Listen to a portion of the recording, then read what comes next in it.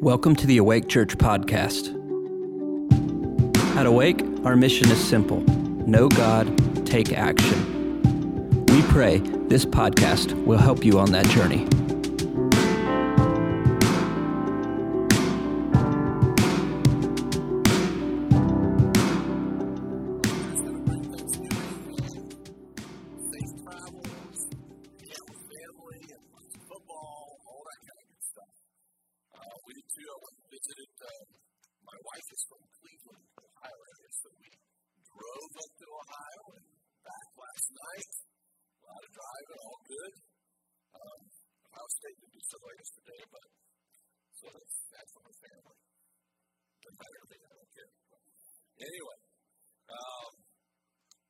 So we are in the midst of talking about the book of Philippians. So we've done a couple weeks.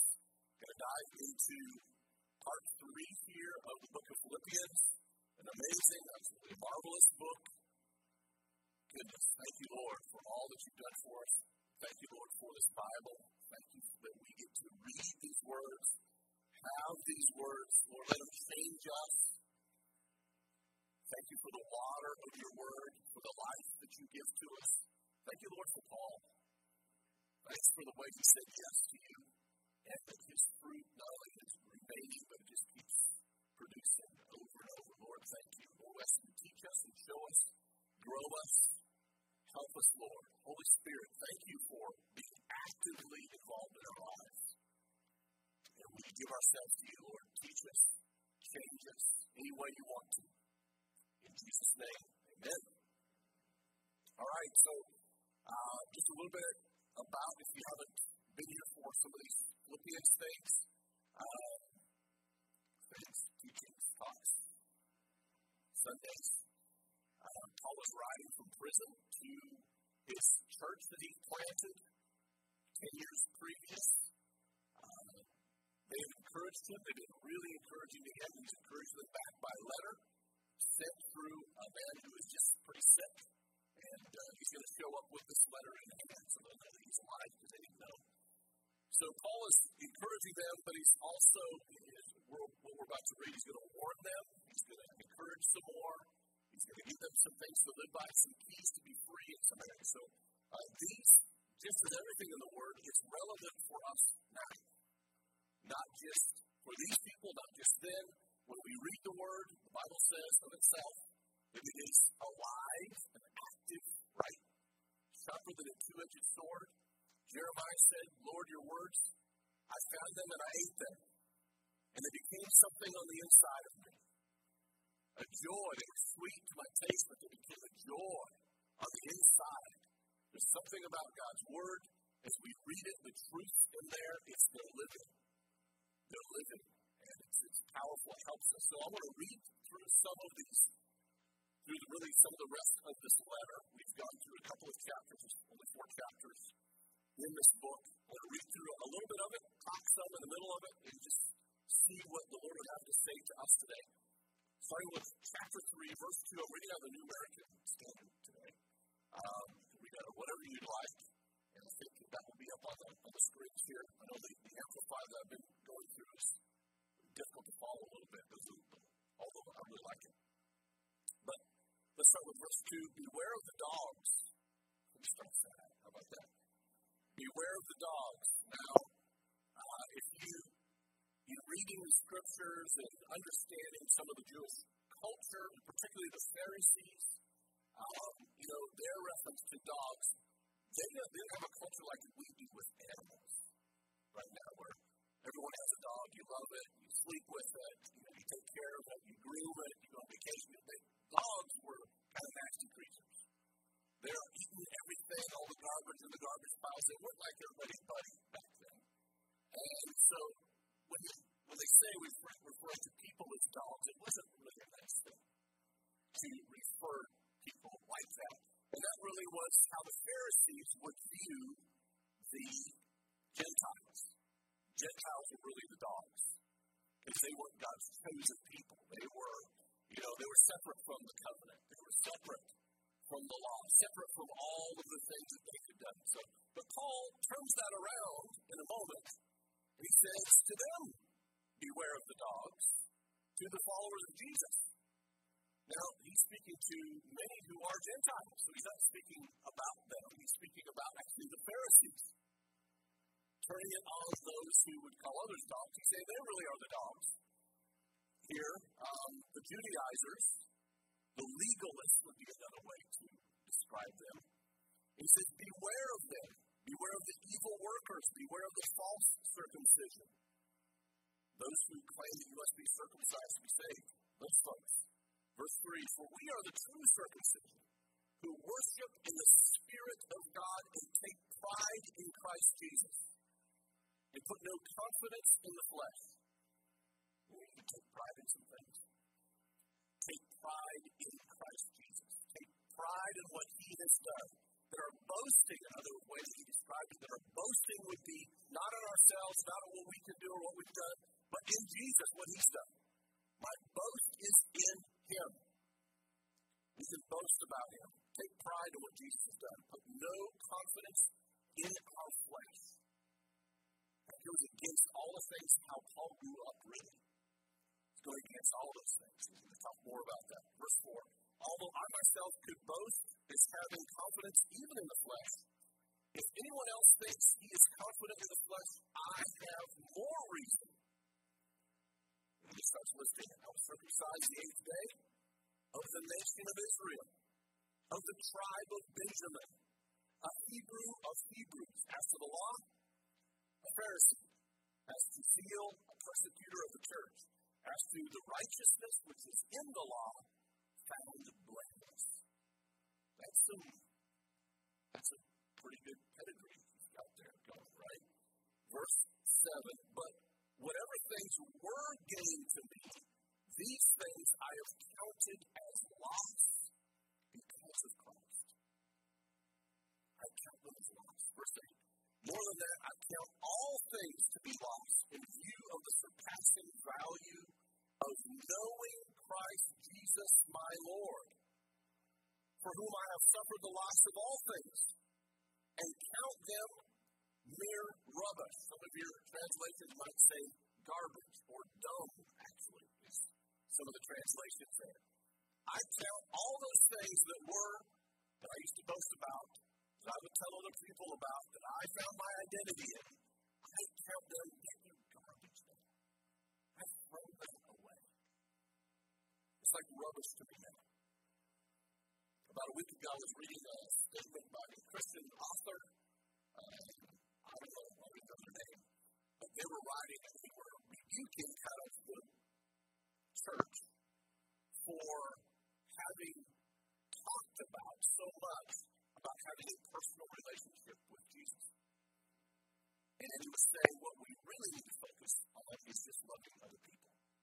That was his command. I couldn't agree with that. I disagree with that. Couldn't agree less.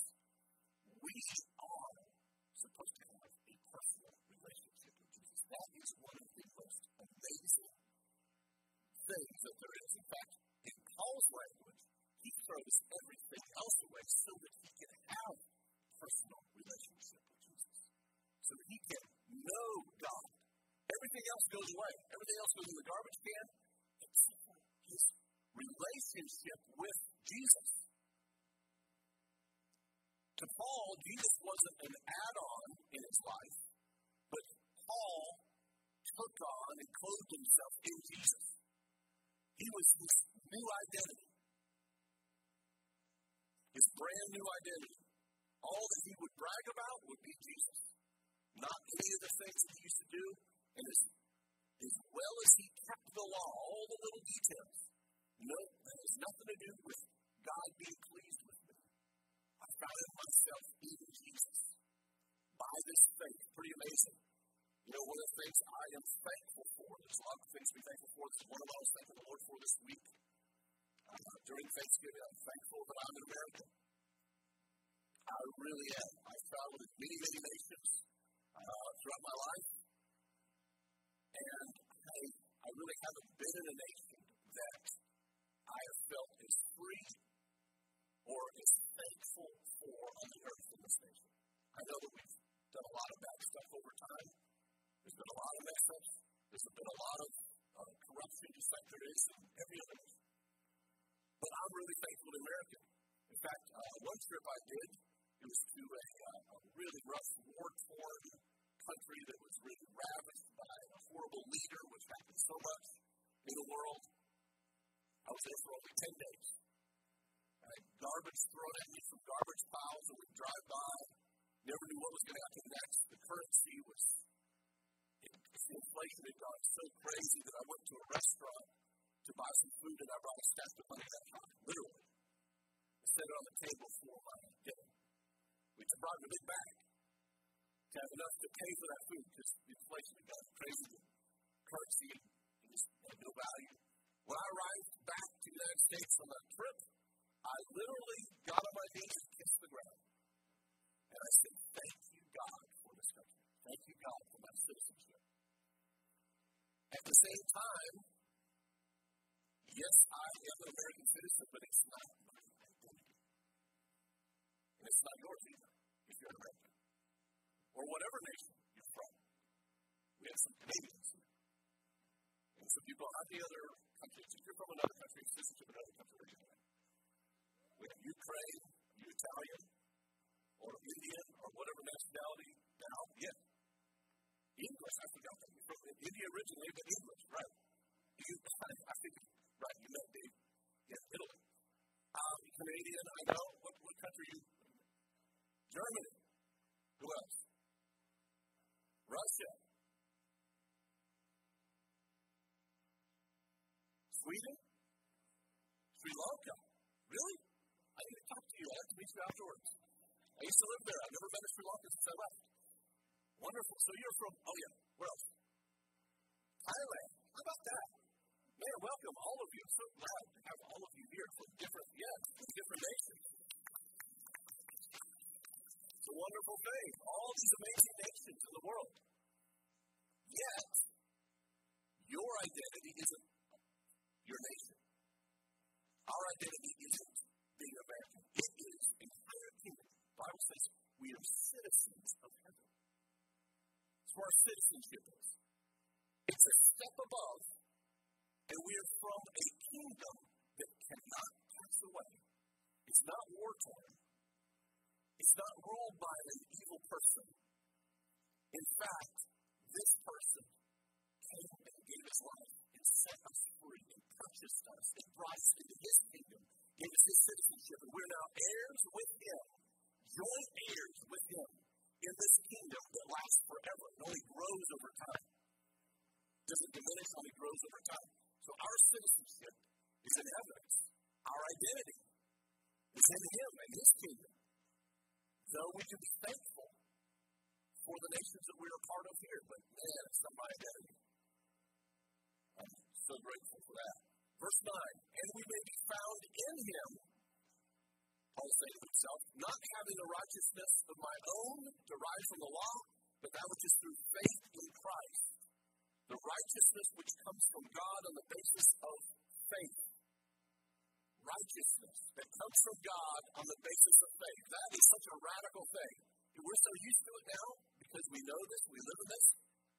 But listen, it is a radical thing. There are people in every religion around the world doing things, trying to do the right things to be pleasing to whatever deity or whatever. Our righteousness comes from faith in the one who is righteous. Isn't that incredible? It really is. I don't want that to ever grow old in my heart where I'm not in wonder at the righteousness that I get to have because he is righteous. I am not, he is. But I believe in him, I trust in him, and I receive what he's done for me. So now I'm righteous. It's the best deal ever. Of all time, that you can walk around as a righteous person. Not in your own flesh, but in him who is righteous. All right. That I may know him. Verse 10. That I may know him. He says this again. In the power of his resurrection and the fellowship of his sufferings. Being conformed to his death. And Jesus said, if anybody's going to follow me, you have to die daily to yourself. To yourself. To your own wants, desires, selfishness. Paul says, I'm conformed to his death. And this is about knowing him. This is the greatest privilege, I believe, in life, is knowing Jesus, knowing him. That we get to know him. Verse 11, if somehow I may attain to the resurrection from the dead, not that I've already grasped it all, or have already become perfect, but I press on, if I may also take hold of that, which I was even taken hold of by Christ Jesus. Verse 13. Brothers and sisters, I do not regard myself as having taken hold of it yet, but one thing I do, forgetting what lies behind and reaching forward to what lies ahead. I press on toward the goal for the prize of the upward call of God in Christ Jesus. Paul had a lot to brag about if he was still a Pharisee. But he had shame as a believer because of the torture and the arrest of the believers and overseeing Stephen being stoned to death. There was a lot of shame related to that. Once his eyes were opened and those scales fell off his eyes and he realized who Jesus was, and then all that he had done, I'm certain that the enemy probably tried or attempted to pound him with thoughts of what do you think you're doing, ministering to people, wanting to help people, preaching to people, or writing these things when you're a murderer. When you're lousy, look what you've done to these people. You've hurt people. There are mothers who lost their sons because of you. I'm certain that those type of words and thoughts and feelings followed Paul, probably attacked him. And I think that's one reason he could say this, I am forgetting what lies behind me, because he's been forgiven. Both the good things I've done and the lousy things I've done. I forget those things, and I'm going to keep my eyes on what's ahead. I'm going to keep my eyes on moving forward, on the goal, what he calls the goal for the prize of the upward call of God in Christ Jesus. Over the last couple of days, I've been thinking about this upward call as well, about my own calling. I think it's good every once in a while to consider what has God said to you personally throughout your life, especially your born-again life, since you have been rebirthed. What are the things that God has put in your heart, that He's spoken over you, that He has said to you, that you've heard or that you've felt related to your calling, related to what you are on the earth to do? And are you doing it? Are you pressing forward at that? Are you looking through the windshield and not the rearview mirror? You know, it's the lousy driver that spends more time looking in a rearview mirror than he does the windshield. We've got to be looking straight ahead.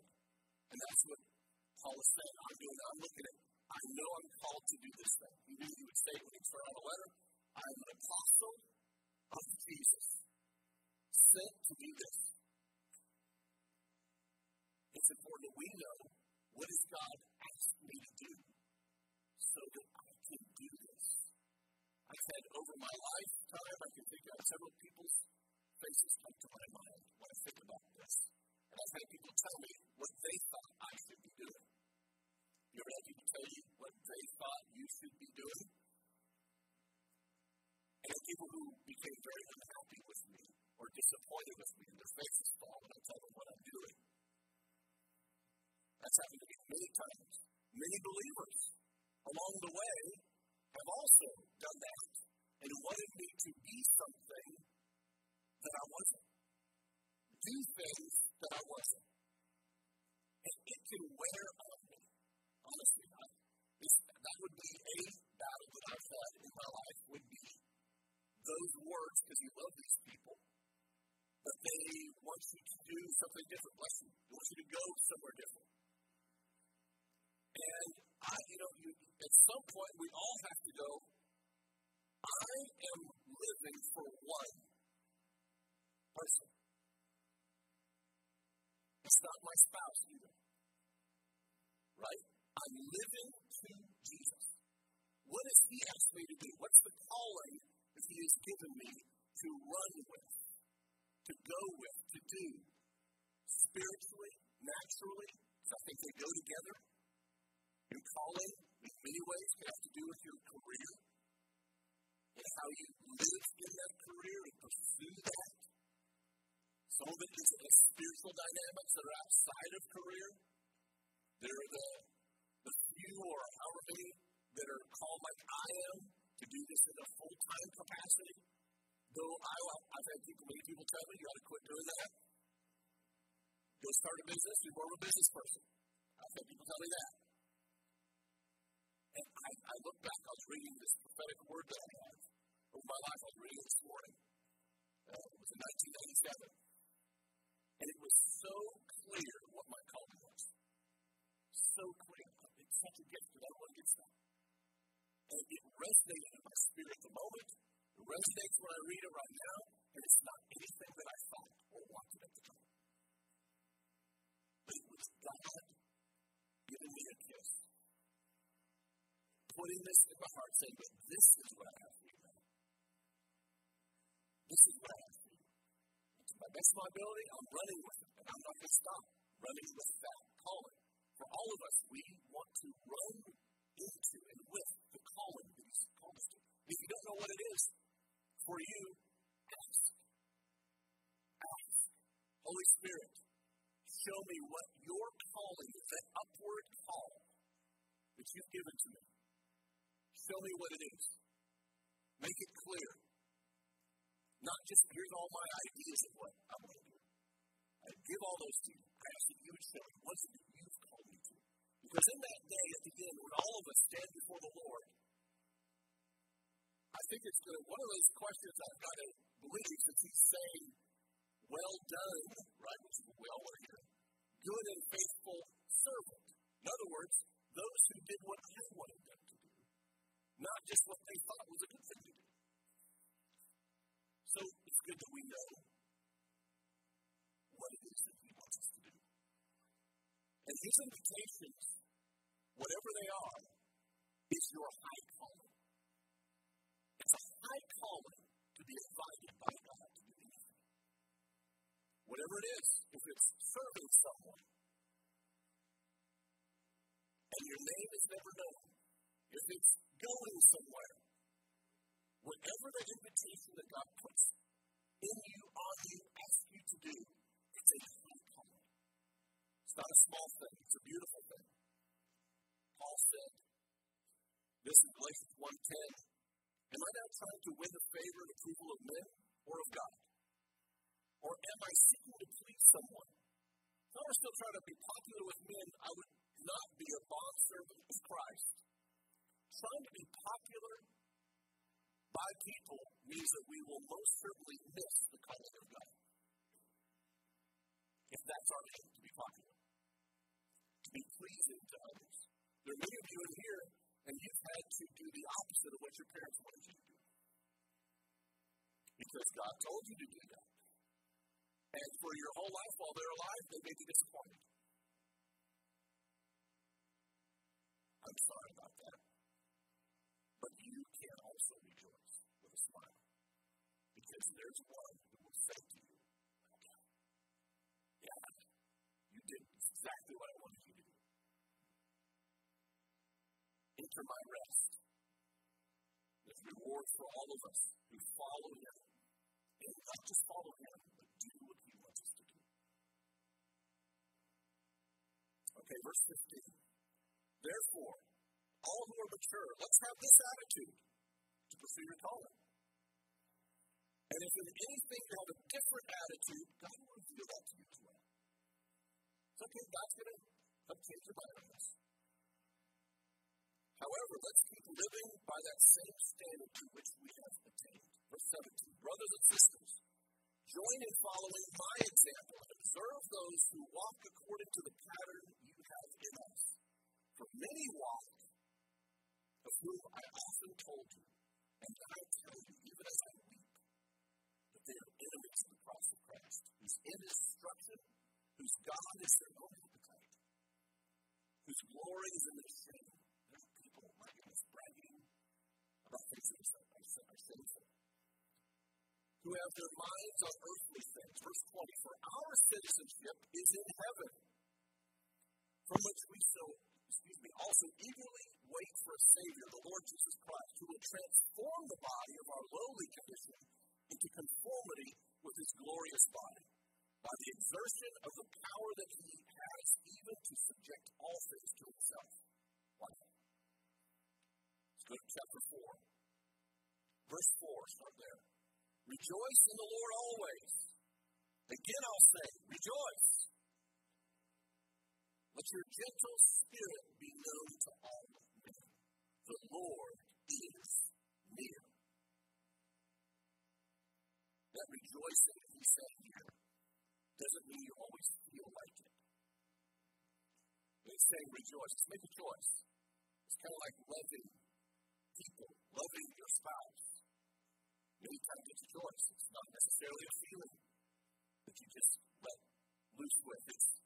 It's a choice that you make. It says rejoice in everything. Rejoice. And then it says the Lord is near. The Lord is near. I think there's a couple of things that can mean. One is that it's close to the end when he will return. That's near. Or at hand, as Jesus said. But I also believe that even more so probably speaks of in this context. The Lord is with you. He's near to you, right where you are. As close as your breath. The Lord is near.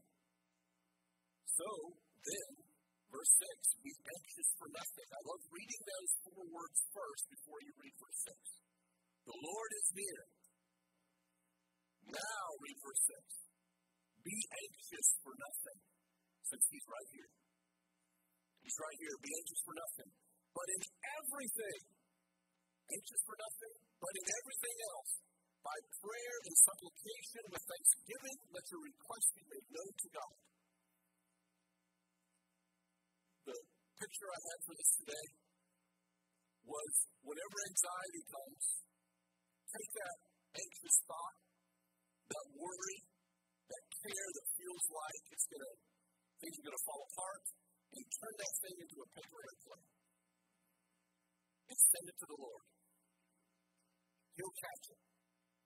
Everything, every anxious thought, every anxious feeling, everything that causes you sleeplessness at night, God invites you to recognize he's near and then to give it to him. Give it to him by prayer and supplication. Let him know what's going on, what you're concerned about, and then switch and begin thanking him. With thanksgiving, let your request be made known to God. Begin thanking him for hearing, for catching your paper airplane, for acting on your behalf. And then we can sleep, we can rest, our heartbeat can stop racing and go back to the right level. I understand about anxiety. It's been one of my big bullies that I have faced in my life. I struggled with the most, particularly in my 20s, was anxiety. I just thought it was normal to be stressed out all the time. Anxious, concerned, worried. And then I read this along with a couple of other passages, and it hit me. I'm not supposed to be this way. I'm not supposed to be this way. This actually is more towards sin. If I'm anxious, if I'm worried, worrying is a sin. So if I'm worried, if I'm anxious about stuff, then I need to confess that and distance myself from that and give those paper airplanes to the Lord. And it started to change in me, and I began to change, and he began to change me, so that I now have, I would say, kind of a process that I go through when anxious thoughts come, where I'm able to give it back to the Lord. And trust him. I still sometimes have to do it over and over. I'm not perfect at that, but boy, it's so different. So different than the way I used to live. He does not want you to live with anxiety. Amen. He doesn't want any person to live with anxiety. And if you feel like that's just me, or maybe that's the way my mom was, and that's just the way that I am, that's you're believing a lie. And you're not supposed to carry that thing. It says be anxious for not one single thing. Not one. What you can eat, what's back tomorrow, and you can pay rent,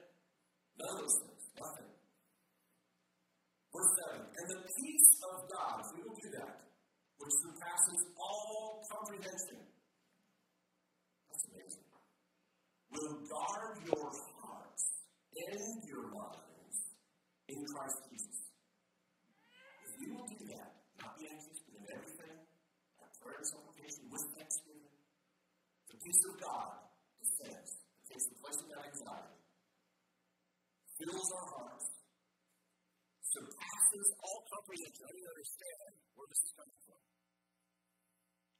It will guard my heart and my mind in Jesus. Peaceful pervading. Verse 8, finally, brethren, whatever is true, now Paul switches it here and tells them instead of having any anxious thoughts, here's what you need to be thinking about. Finally, brethren, whatever is true, whatever is honorable, whatever is right, whatever is pure, whatever is lovely, whatever is of good repute, if there is any excellence, and if anything worthy of praise, dwell or think about. Dwell on these things. So to say, we can, after we give those things away, this peace pervades, we can choose what to think about. We can choose what thoughts stay and remain. We can't always choose what thoughts come, but we can cast off thoughts. We can give them away to the Lord, and we can then begin to intentionally think about good things. We can think about things that are honorable and true and right and pure. You know, part of having a sound mind, mental difficulties, mental illness, mental troubles. There's so much in our culture today where there are battles, people are in battles mentally. Part of it has to do with this right here. See, if we get into the habit of, it's not for everybody, I understand that, but if we get in the habit of letting ourselves to be anxious and let our minds run away with anxious thoughts, it creates a pretty good sized dysfunction on the inside of us. Paul is giving us some peace here, ways to be free of that. But we don't have to live that way, and some things to think about. And so it takes time to get there. Holy Spirit will help. We're talking about a supernatural helper who will help us do this, where our minds can be at peace. Because He's not given us a spirit of fear, right? But of power and love, a sound mind. A mind that's sound, it's whole. Verse 10, but I rejoice in the Lord greatly, and now at last you have revived your concern for me. Indeed, you were concerned before, but you lacked opportunity. Not that I speak from want. He's going to give us another lesson here. For I have learned to be content in whatever circumstances I am. I don't know if that's proper English to finish the sentence that way. Am I good at grammar? But it says, in whatever circumstances I am, I've learned something. Verse 12, I know how to get along with humble means. I also know how to live in prosperity. In any and every circumstance, I've learned the secret of being filled and going hungry, both having abundance and suffering need. Verse writing from prison. Verse 13, here's the secret revealed. I can do all things through Him who strengthens me. Focus again, just as it's been early on. Jesus is my identity. I'm a citizen of heaven. And here's what I've learned. I can be content if I'm in prison writing to you. I can be content if I'm being fed well and I'm free as a bird. I can be content if I'm being beaten or imprisoned, shackled to a wall, if I'm hungry or I'm full. Here's the secret. I can do this because of Jesus who lives inside of me. I'm leaning on Him. I'm relying on Him. It's Him that fills me. It's His kingdom that I'm a part of. I'm an heir of. I'm trusting in Him and I'm letting go of all my anxieties. God, if you just preach to us about anxiety, you say, this is what I do. I cast my cares on Him. He cares for me.